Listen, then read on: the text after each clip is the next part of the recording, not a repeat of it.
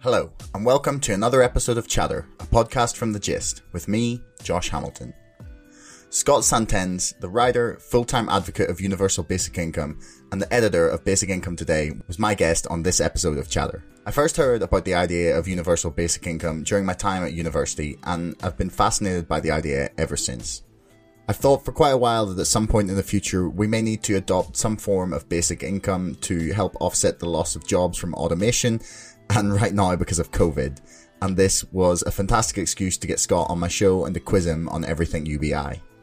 We get into how to pay for it, why we should be pushing for it now, the creation of a gift economy, and how UBI could drive us away from cheap throwaway consumerism. If you haven't already and you enjoyed this episode, please subscribe to this podcast and to our mailing list. And don't forget, my book, Brexit, The Establishment Civil War, is now available for pre-order on Amazon. You'll find the link in the description below. So, here's Scott. Hi Scott, welcome to the show. It's great to have you on. I'm glad to have someone who I frequently in my head describe as the UBI guy here to talk about UBI. Yeah, no, I talk about UBI a lot. So why don't you start off maybe by describing what UBI is to you and how you would define it personally? Yeah, I would describe it as society investing in itself. You know, this is with an amount of money that goes to all of its members without work requirement and as individuals on a regular basis for life. So this is just a permanent monthly income floor underneath everyone. Okay, well, that's quite a nice way of putting it. So it's anytime I've seen it discussed, it's very much been in the vein of, okay, well, like this is something for the far future. This is something for, you know, when there's not much work around, when everything has been automated. Mm-hmm. So why should we be discussing this now? Like, why is it important to be thinking about, you know, in 2020? Yeah, it's interesting. You know, I would usually have like a different answer to that question, or somewhat different. But right now, it just seems like obviously that we need this right now, because here we are in this environment where it just makes all the sense in the world as far as a pandemic goes and mass unemployment. So we have always been talking about, you know, thinking ahead towards automation causing mass unemployment. But here we are. It's like you don't need automation to cause mass unemployment. It can be a pandemic. It can be a disaster of whatever kind, and that's just it. There's always some disaster that's around the corner, and it just makes sense to make sure that everyone actually has this firm foundation underneath them for these disasters. Because right now it just doesn't make any sense that there's, you know, plenty of food out there in stores, and yet there's lines for food banks. That there's plenty of housing, you know, but people are actually being evicted from those houses because they can't afford to stay there. You know, businesses are closing and shutting doors, not because they're doing anything wrong, but because they don't have any customers, because people don't have money to spend as customers. So we are in this position where it's extremely clear that it makes a lot of sense to make sure everyone actually has money to spend.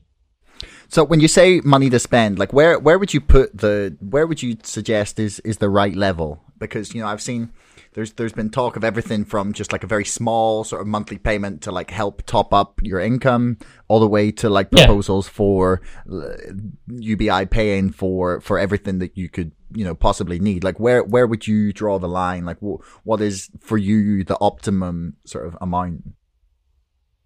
Yeah, so I think of this as a floor, and I would prefer to design it so that this floor rises over time in line with productivity growth.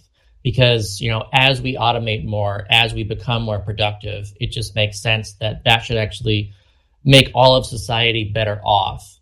And so I don't really care as much about what the floor starts at, just that we set the precedent that there should be a floor underneath all of us, and then make sure that it rises over time. So, you know, people usually talk about basic income in terms of poverty level. So you can set that at somewhere near the poverty level, a little bit over the poverty level. something around that amount. But wherever we set it at, I do suggest that it continues to grow over time in line with productivity.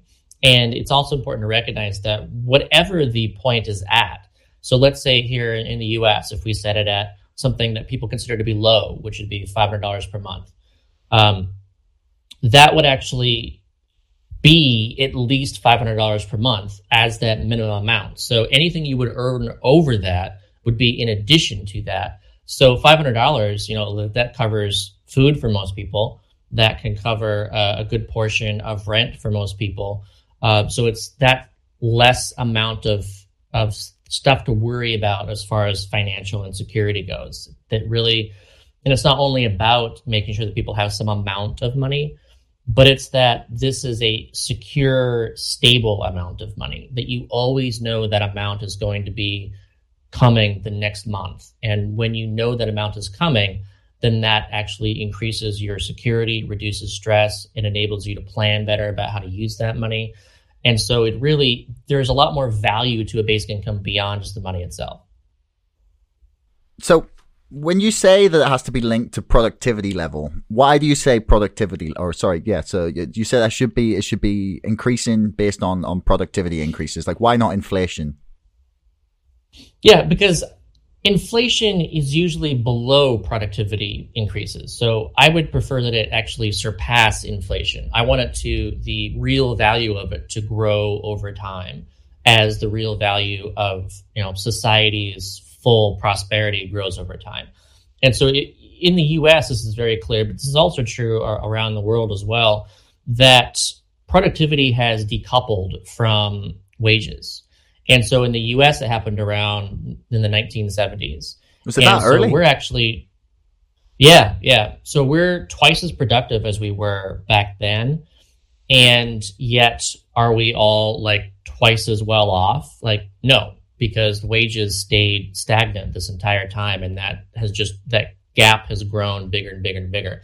In fact, we just did in the US a recent analysis that came out just a couple weeks ago that showed that if wages had actually been in line with productivity growth, then someone earning 30K back in the 70s, would be earning 60K now. That someone would be earning 50K then would be earning 100K now. And actually that has been $50 trillion worth has gone to the top that should have gone to everyone as a whole. And that's like at an annual basis, that's $2.5 trillion right now that should be going to the bottom 90%, that instead only gone to the top. So when people ask like how we pay for basic income, I like to point out that gap and show that, well, the money is there. It's just all going to the top right now. We are not all, as society's members, getting this dividend that we should be getting. It's only going to the top. Now, one of the things that people kind of, especially, I don't know, say perhaps older, more conservative folks, very much like the pull yourself up by your bootstraps kind of attitude of people would say, okay, so you're just giving people free money. Like that's just communism or socialism, or that's just, sort of left-wing madness. Like what is your sort of general response to, do you think that UBI is compatible with capitalism, or does that like have to come like wholesale with like a full Marxist revolution? Yeah, when people usually, which it's a very frequent response, but when people respond that way, I usually respond in asking, was Milton Friedman a communist? Was Friedrich Hayek a communist? Is the state of Alaska a communist state? Is the board game Monopoly a game that teaches people about communism? Like, none of that is true. And it's exactly the opposite. Milton Friedman or Friedrich Hayek were well-known Nobel Prize winning free market economists that anyone who talks about that should know who their names are and what they represent. And Alaska has had an annual dividend that goes to every Alaskan since 1982 of around $1,000 to $2,000. And I think it's really important that people know and recognize that. And if people ask, where has it been tried in the world, that is the best example of a UBI. because it has been operating the longest, and it's been going to every single person in Alaska, child and adult, rich, poor, goes to everybody. I would also say that for someone who's asking about, pulling yourself up by your bootstraps, you can't pull yourself up by your bootstraps if you have no boots. And so telling that to a bootless man is just messed up because it's impossible. And then, of course, there's a joke that it's not possible anyways, because you can't actually do anything if you're just pulling yourself by your bootstraps. But as the saying goes, if you do believe in that saying, it's important to make sure that everyone has boots. And I would say that basic income is money for everyone to buy boots to actually make that possible. So basically you're suggesting that everyone should have this sort of little bit of starter capital, almost like a base from which they can then choose to do whatever they want with their time, be that, perhaps inventing some new product or looking after their kids or, whatever they want. But sorry, go ahead and I'll ask my next question. I was just going to say, just markets are extremely effective at what they do, and markets require money to make those transactions possible. That's how this all works. It's how you calculate, supply and demand. You have someone with a product or service. You have someone who wants that product or service. You're able to exchange money to make it happen. And so another way of looking at this too is basic income actually makes those transactions more possible, and therefore actually improves the functioning of markets by improving the pricing mechanism for supply demand. So as an example of this, let's say you start up a store, you're selling ice cream, and let's say you end up having to close because you just don't have enough customers. So here's your question. Did you not have enough customers because people didn't have enough disposable income to go into your store? Or did people have plenty of disposable income, but they just didn't like your ice cream? So there's no way of determining which one of those is true. The market can't do that. But you can make sure that that it's true if everyone has money, because at least that they have the money to choose whether to, say, vote for your product. And that's how it can actually improve the way markets work. Some people would perhaps say that if you're sort of suggesting that markets and free markets will eventually mean that capital accumulates in the hands of a smaller and smaller and smaller group of people, as you've kind of suggested has happened over the past 30, 40 years, is like trying to just like give those extra few pennies to the poorest people. Is that like putting a band-aid on like a gaping wound in the whole system? Or is that like the place from which you can begin to find a way to restrain the worst excesses of capitalism? Yeah, I would actually say it's both. So on the one hand, money is beyond just money. Again, when I talk about basic income being about security too, it's also about power. And so when you have an unconditional amount of money, so you're always going to start with that. It's a right of citizenship. Then that's the ability to say no to people. And that's the ability to say no to employers offering low wages. And so actually in the US, there's a really interesting graph you can find that shows, union membership versus inequality. And you see that as union membership grew, inequality went down, and as it shrank, inequality went up.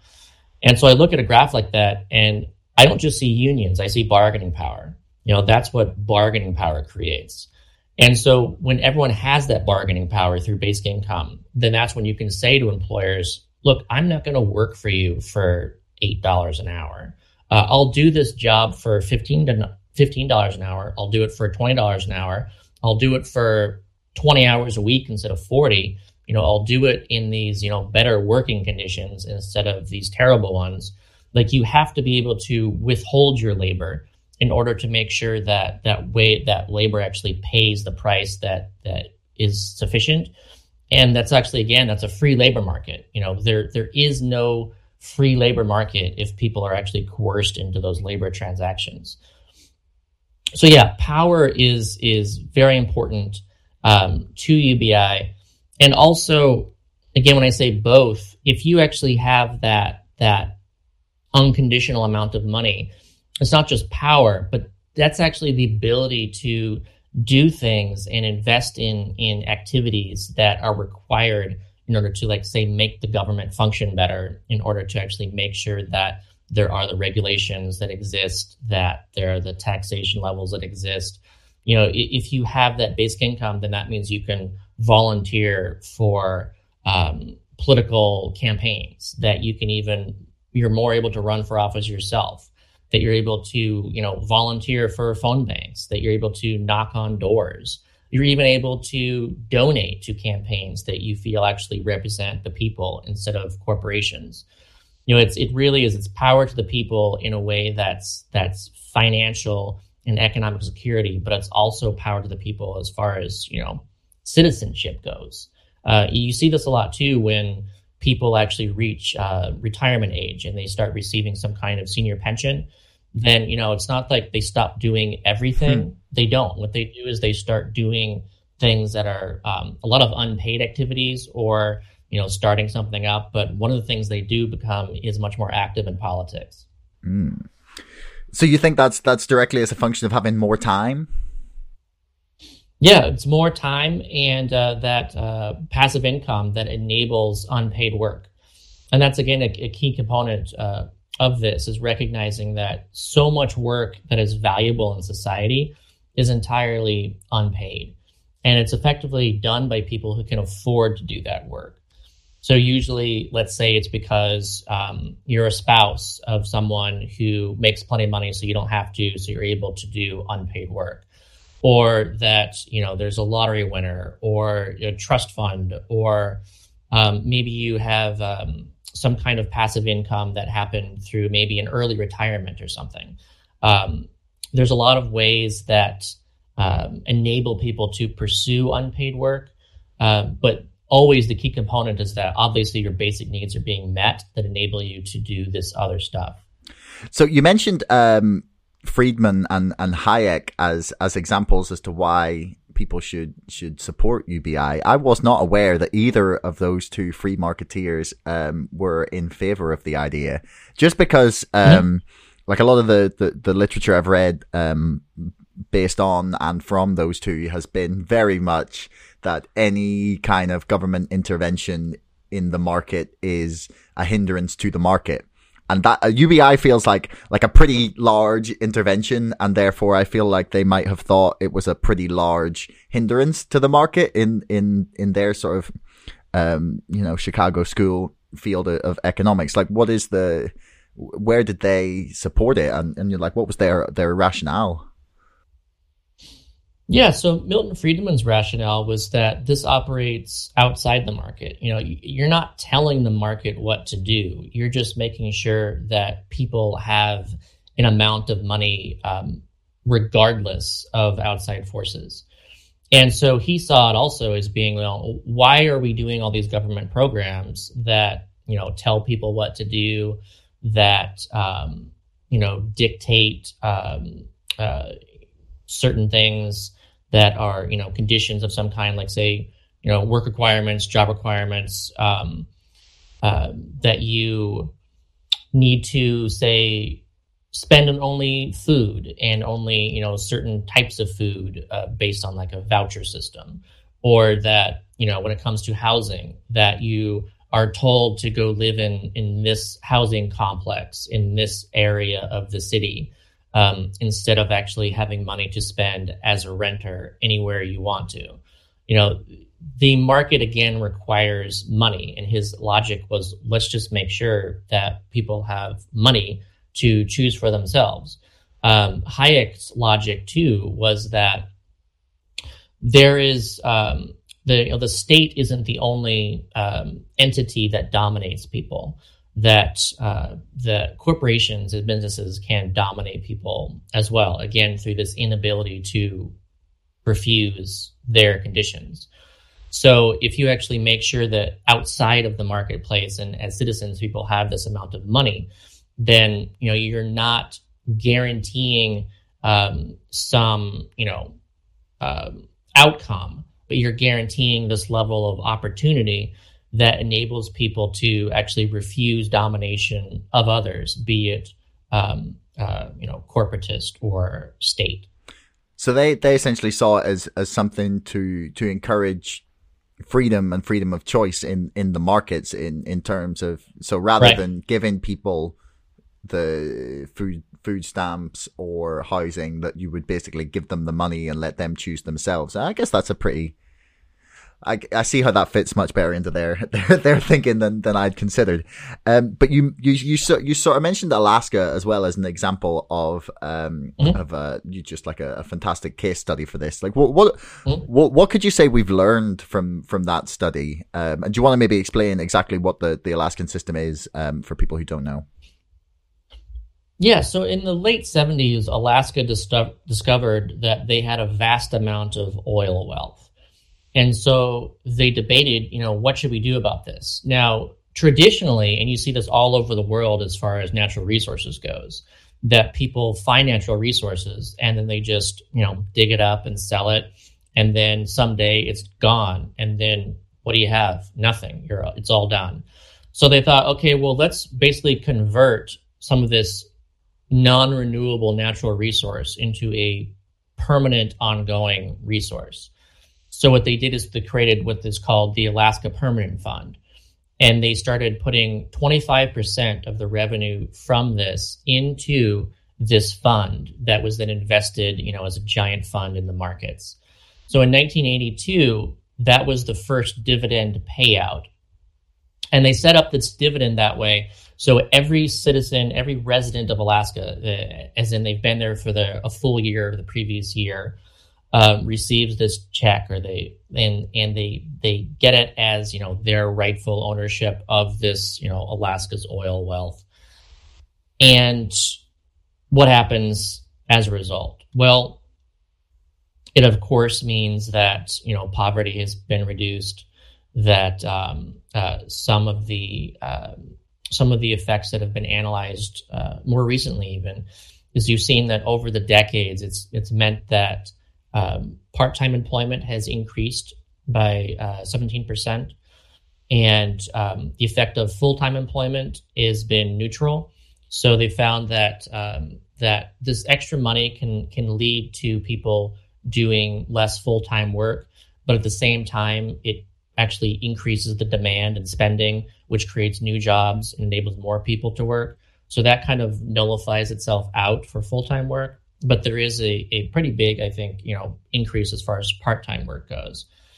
And again, people think, well, we shouldn't expect that many, say, work effects for like say a $1,500 dividend.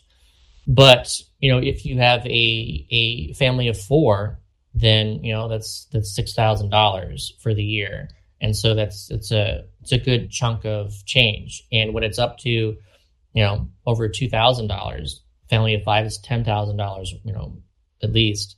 And so that can really change your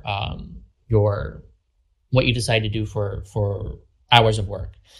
And so part-time work has increased. You've also seen there's been effects every time the payout goes out. Property crime goes down for a few months, and you've also seen that child obesity has decreased, and so there's actually these positive effects throughout life that they've calculated that it saved millions of dollars from less obesity in Alaska. And also another big one is that child birth weights have increased to, a healthier level. And so, and that's due to better maternal nutrition. And that too is a long-term kind of thing, because we know that kids who are born underweight tend to have more health issues as adults. So there's like a lot of these also long-term indicators that show that this isn't just something that improves things in the short term, but it does have better solid long-term consequences too, especially for health. Okay. The part-time work thing is really interesting, because one of the things that I kind of often was in my mind, or in discussions that I've had with people about UBI, was that I felt that eventually at some point, and this is the way that we're going with the sort of the 4-day week, that eventually we would get to the point where everyone's still, like most people, I think will, I don't know, I don't see a point at which people don't want like a workplace to go to at least sometimes. Do you know what I mean? That they won't get to where people won't get to a point where they go, you know, I either want to work full time or I don't.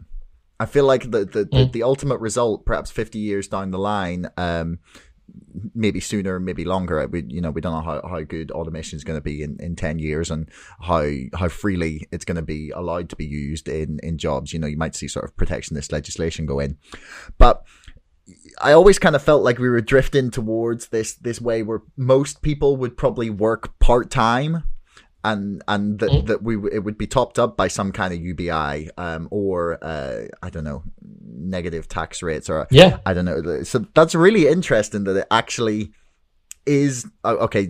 You sort of mentioned the full-time employment hasn't gone down, but that's because of increased demand and whatnot, a little more money flowing around the economy. But did you predict that this sort of, or you know, perhaps it's just an outlier, but do you predict anything along those kind of lines in terms of the sort of move towards part-time work?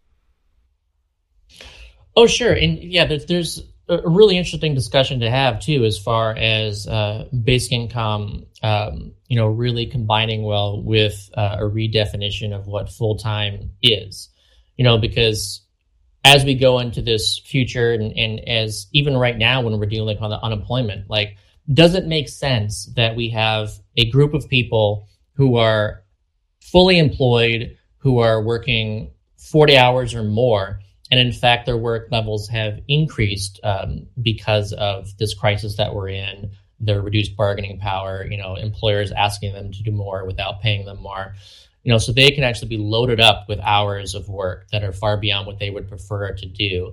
And then there are people who have 0 hours and they can't find any employment at all. That situation doesn't make sense to me. It's never made sense to me. And it certainly doesn't make sense going into the future with more and more automation. So yeah, it does make sense to actually say, all right, let's make sure that the available work that we have that we can employ people with and pay them to do is divvied up better, so that instead of having people working 0 hours and a lot of hours, that everyone who wants a job can actually work, say, 20 hours. So yeah, I think that makes a lot of sense to do as a purposeful goal, that we should purposely redefine full-time to going from 40 hours to something, say, like a 4-day week instead of 5 days, or a 6-hour day instead of 8 hours a day. Like, it's up to us as a society to like rewrite those norms, because those norms used to be very different. You know, we used to have a 6-day week. We used to work, 60 hours normal. So we should redefine that. As far as people choosing part-time or full-time, I think that is something that there's a couple things to be said about that. First is that I think it is easier to do this, part-time work. It's if you can already have a job of some kind, maybe you're already doing unpaid work, but you're like, hey, I can actually fit part-time, a 15, 20-hour job or something into my schedule. And I would happily do that for this extra income. And so there's that.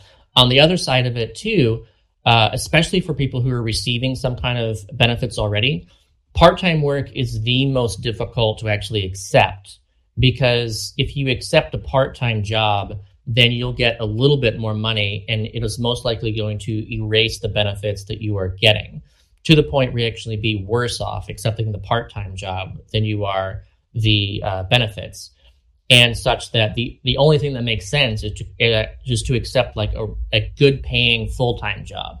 And so those can be very difficult to come by, which then means that you have all these people who prefer to stay on benefits because that's the right, it just makes sense to do that. So then when you have this fully unconditional floor, suddenly it makes a lot more sense to be able to choose that part-time work, because you're always better off choosing it with the UBI than you are with any kind of conditional benefit. So what do you make of actually, hang on, let's go. I'll save that for later. So what sort of time scale do you see this, that sort of transition happening on, and to the point where, UBI is like a widely accepted thing?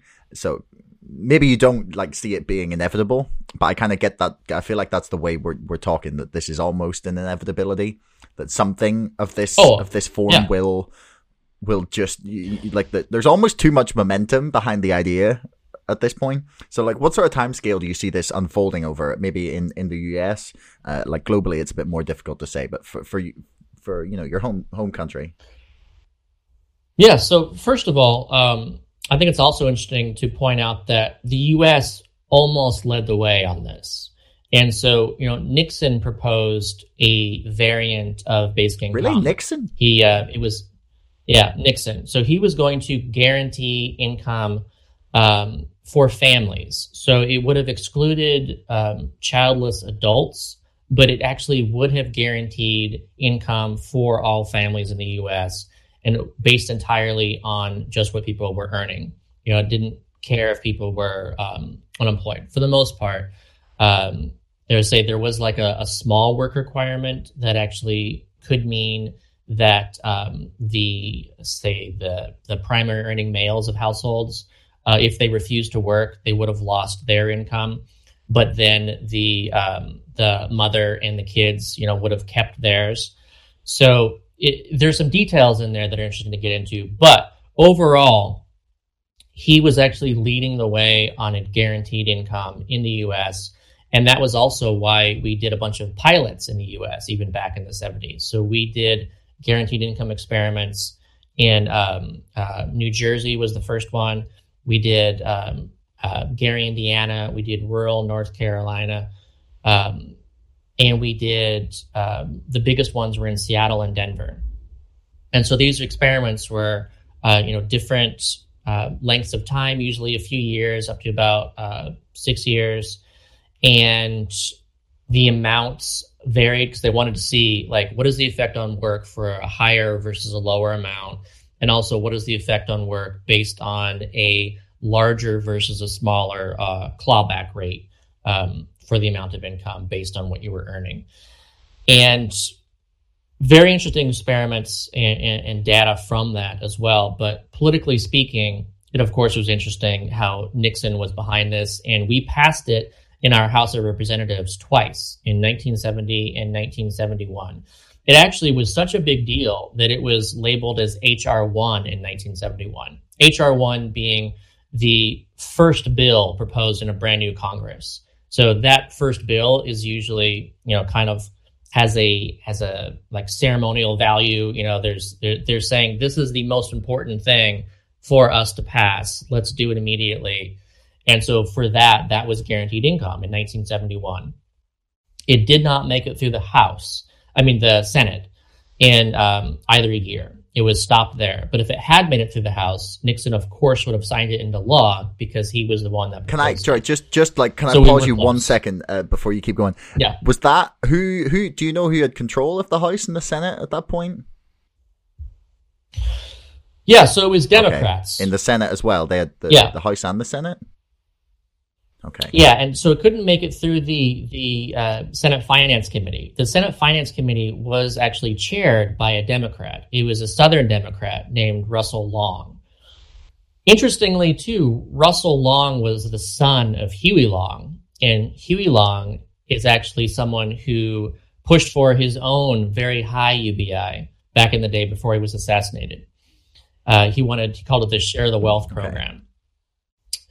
And so Russell Long, his reasoning against guaranteeing income was, quote, "Who will press my shirts?" He was worried that Southern workers would gain too much power from having a guaranteed income and could actually refuse to do stuff that he wanted them to do at the price he wanted. So he was against that. And of course, there's also some racism in this too, as a Southern Democrat, that it was also, it was more about Black Americans and having that power versus white Americans. But in general, it's about that power. And also a couple other elements that prevented its passage at the Senate was that Democrats actually wanted a higher amount.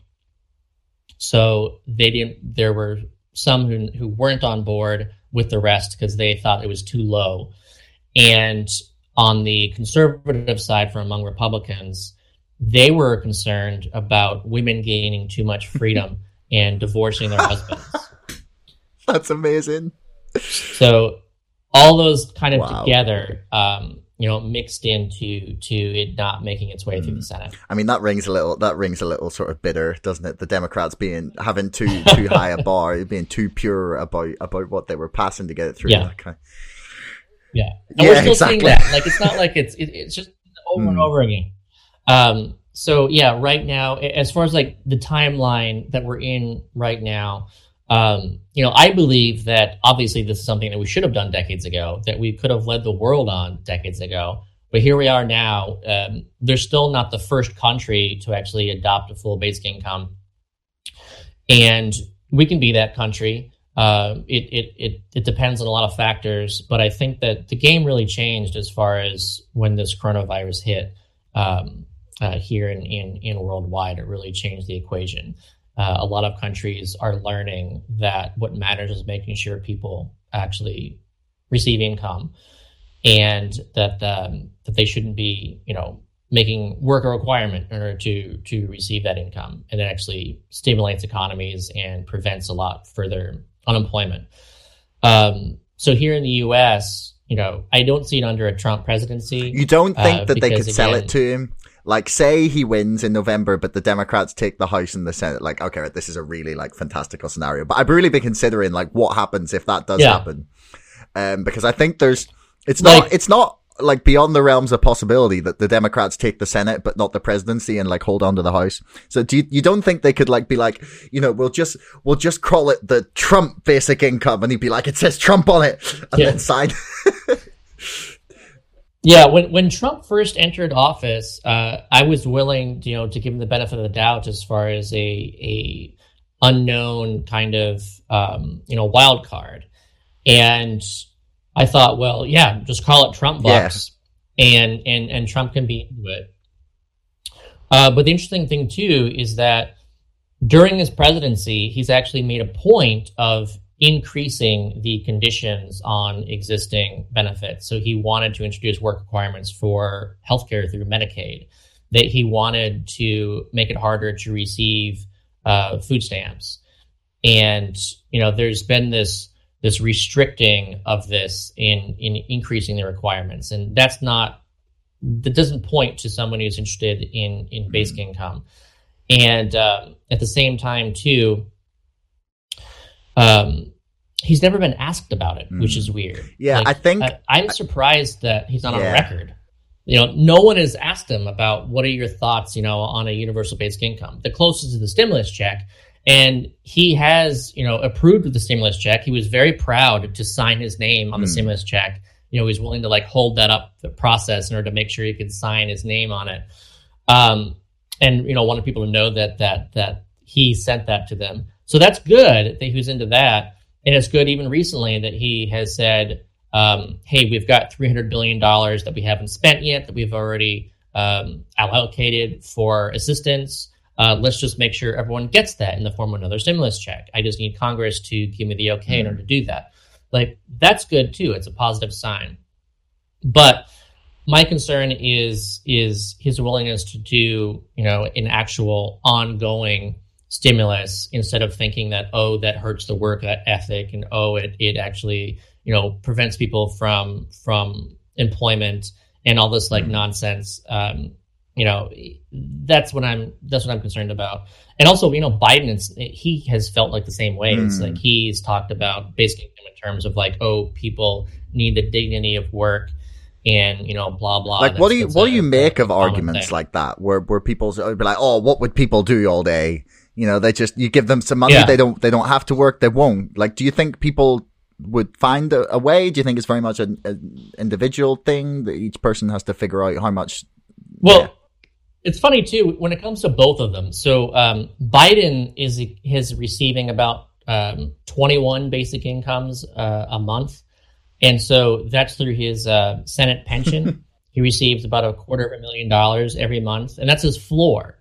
So it's not, he doesn't have to do anything for it. He gets that until the day he dies. And that's what his starting point is every month, is at, around $250,000. So That's such Does a joke. that rob him of the dignity of work? Like, of course not. He still works, doing all kinds of things. He's running for president. Yeah, he's running for the hardest job in the, like, potentially, like, probably the hardest job in the world.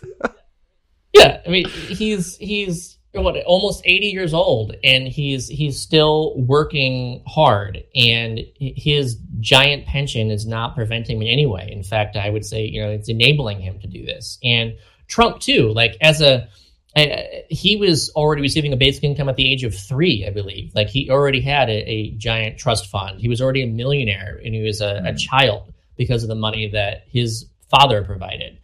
And so neither of them have ever, felt that they were robbed of dignity because of this passive income that they both have.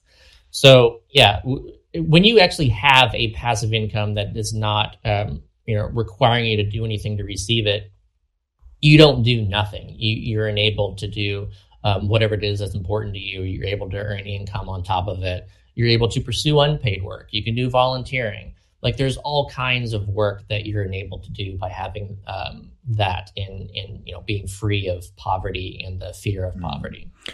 So, like, what would you make of? So there's a few critiques that I've read of UBI where they were saying that the problem with our current economic system is not that people do not have enough money to spend. It's that we have so much focus on consumerism, and that UBI is basically a way of continuing to prop up the sort of unsustainable levels of consumerism that we have become accustomed to in the West, rather than saying, okay, maybe we need to look at this and say, what is enough? Like, should we be saying, okay, people, focus more on, growing your own vegetables?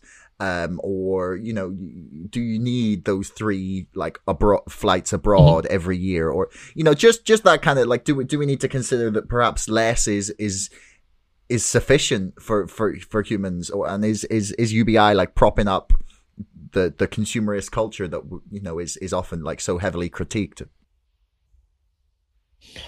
Yeah, I think there's a couple things here where I would argue that a lot of the consumerism and the level that we're seeing it is due to a lack of basic income. Because again, it's not just about the money. It's that if you don't start with money, if it's not guaranteed, if you don't have that floor, then you're always chasing money. And so people are spending their entire lives chasing money, and then they compare against each other. So you have this just giant like chase for anything you can get. You're advertising that you're better than everyone else, and we have an economy that's built on perpetual growth because it needs to have that growth in order to perpetuate itself. I argue that basic income enables us to close that loop. That you're actually, instead of requiring constant growth, you're just making sure that the money circulates instead of continually going up and staying there and then requiring new amounts of growth, to get to the bottom. And then for that to go up too. You got to close that loop so that you're actually enabling a sustainable economy by actually making sure that money circulates. Then when you do that too, a couple other benefits happen as well. So for one, when you've closed that loop, you can make more sustainable decisions. So you can say, all right, instead of let's say purchasing a like disposable pair of shoes that are going to dissolve after a matter of months or like a year of use or something, that you're able to purchase a more expensive pair of shoes, more like an investment, and that lasts a lot longer. So that's tied into this lack of sufficient disposable income. Because if you barely have any disposable income because all you can afford is, what you need for food and housing and stuff, you have no, discretionary income to actually spend on stuff, then you're saying, all right, I've only got a few bucks to spend. I have to buy the cheapest thing I can find. That is where a lot of this completely wasteful utilization of resources comes from, is that we're this disposable culture where it's really because all you can afford is this disposable culture. But then if you actually make sure everyone has the money that they can buy the things that last longer, then that's where you not only create more lasting things and buy those lasting things, but then there's, I think, also more of a, let's fix what we have instead of just buying another thing. Because then there's also time involved. Like, I think part of this too is, why aren't we fixing stuff? Fixing stuff takes time. It's so much easier just to toss something, buy something again cheap, and go from there. But again, if you're buying something more expensive and it's meant to last longer, then you're more likely to spend some time, if you have the basic income to allow that time, to actually make sure that this continues lasting longer. So there's like a couple psychological changes that I think are important to this. And, one of them has been observed too, as far as, let's say, an environmental outcome of basic income. And this was unconditional cash result. I can't remember which country it came from now. I have to look that up again. But the result of this unconditional grant was that people actually did less, cutting down of all the trees around them, that it reduced deforestation by 40%. And, so why was that? Well, the deforestation, a lot of that was coming from the need for money. And so when you made sure that people actually had money, that they didn't have to cut down trees, then they didn't. And instead they actually, created more jobs and, did more local things outside of that, which they obviously didn't want to do. And you see that elsewhere too, where you see increased self-employment through basic income, and you see less, like, another one was a decrease in illegal hunting, aka poaching, by 95%, and that was in the Namibia UBI experiment. So I point to that and say, look, there are crimes, and there's stuff that people do for money that they would never do if they didn't feel that they had to do it. As soon as you actually make sure that they don't need to do it anymore, then they don't do it. And so I think that looking at that from an environmentalist perspective is important too, that there's a lot of things that we do, we know is bad for the environment, we know is unsustainable, but we feel that we have to do it as a result of not having this. So you would say essentially that the poverty drives the need for a cheap, disposable set of, just anything, like cheap, disposable garbage that we buy, shoes, plates, any, like, wardrobes, anything. So you say that is actually the poverty is preventing us from investing in something better and more permanent. Yeah. In economic terms, it's called inferior goods, which is where, when the demand increases, or when the money increases, the demand for that good decreases. Because usually you would expect that if with people more money, then demand would increase. But for inferior goods, they decrease. Another thing I want to mention too is the ability that basic income creates for a gift economy. And so, right now, let's say you need to engage in monetary transactions. But if you actually have enough money to pay for your basic needs, so that you've got your food, you've got your housing, you've got everything that are actually the actual basics, then you don't have to engage in transactions with other people. You can actually do it for free. Again, that's paid into the unpaid work element.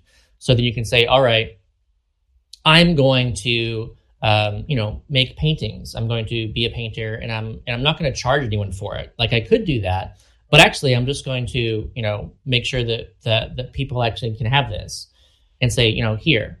And then that's reciprocated. And other people can say, well, I'm feeling that I'm getting so much from others that I too am going to just do stuff and give. And so that's something that it's not really possible as long as you have to make enough money to survive. But as soon as you actually have those basics, then it really enables this more of a sharing economy, like a true sharing economy, to flourish.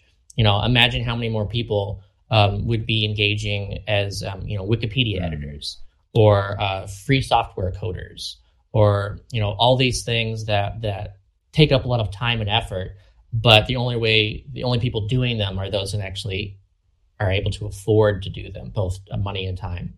Yeah, that's it's a really interesting point. Actually, I hadn't ever quite considered it in those terms before. But I'm aware that we're sort of coming up to the hour.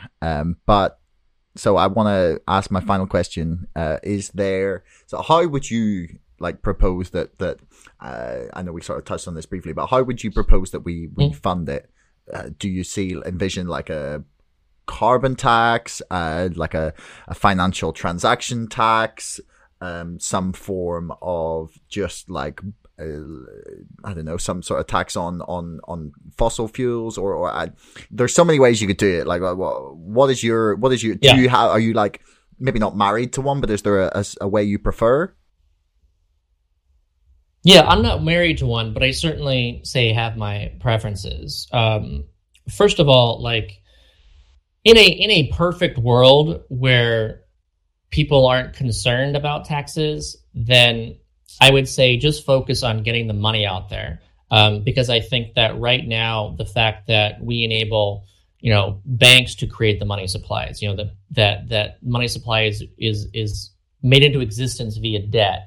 I want to change that. I just think that, look, if we're going to create currency, then let's just create it and make sure that people have it as an individual, universal, right, that they are actually part of this seniorage process, instead of letting banks do it. So I would change the way that we make money, so that we can all benefit from it. That's kind of a preference. And so that it's kind of like the MMT way of thinking. Yeah, I was going to ask, is that sorry,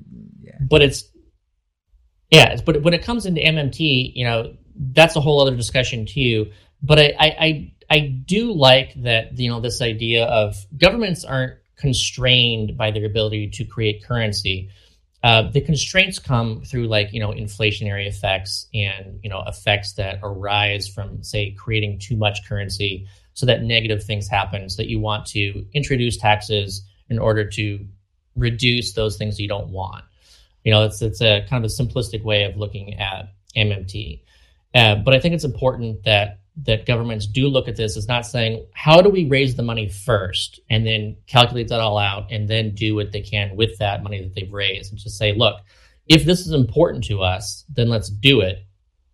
And then we'll actually design taxes to make it so that it works the way we want it to. So looking at it that way, then I think it makes sense to use Pigovian taxes. So carbon taxes is a good example. I would love to see an annually rising carbon tax, as one thing. But I like the idea of Pigovian taxes. For those who aren't familiar with what that is, it's taxing those with stuff with externalized costs. So carbon taxes are the best example because we know that climate change is an externalized cost of the use of fossil fuels. That it is, it's not priced into the cost of, say, gasoline. When you spend money on gasoline, you're not spending for the costs of all the results of what happens when you burn it. And it's certainly the companies themselves, Exxon is not spending the money on the costs of climate change. It's all externalized to all of the earth. Everyone on earth is an externalized cost for us. So, the question is, what else can we tax in a way that we can reduce that behavior? And so that we all benefit from that. So, let's tax stuff that is, let's say, it's like a tobacco tax that we could tax, you could utilize, say, marijuana revenue, for this stuff. And, also let's say like a soda tax, that was something where, people hated it in New York when it was proposed. Because if just a soda tax on its own it's almost like a tax on poverty, because it's something that more people who are in poverty are actually consuming because it's very cheap and it's something that they can afford. And if you make it more expensive, then you're hurting them. Yeah, it's healthier, but you're hurting them. So then when you actually introduced, like with the carbon dividend, that the way that works, so you raise revenue from taxes that you don't want. You make sure people get that revenue. So then there's that choice of saying, look, do I want to spend the higher cost on this? Or do I want to change to something else? And so that's what kind of Bogovian taxes opens up, is this greater choice in choosing a better way instead of the way that we're going.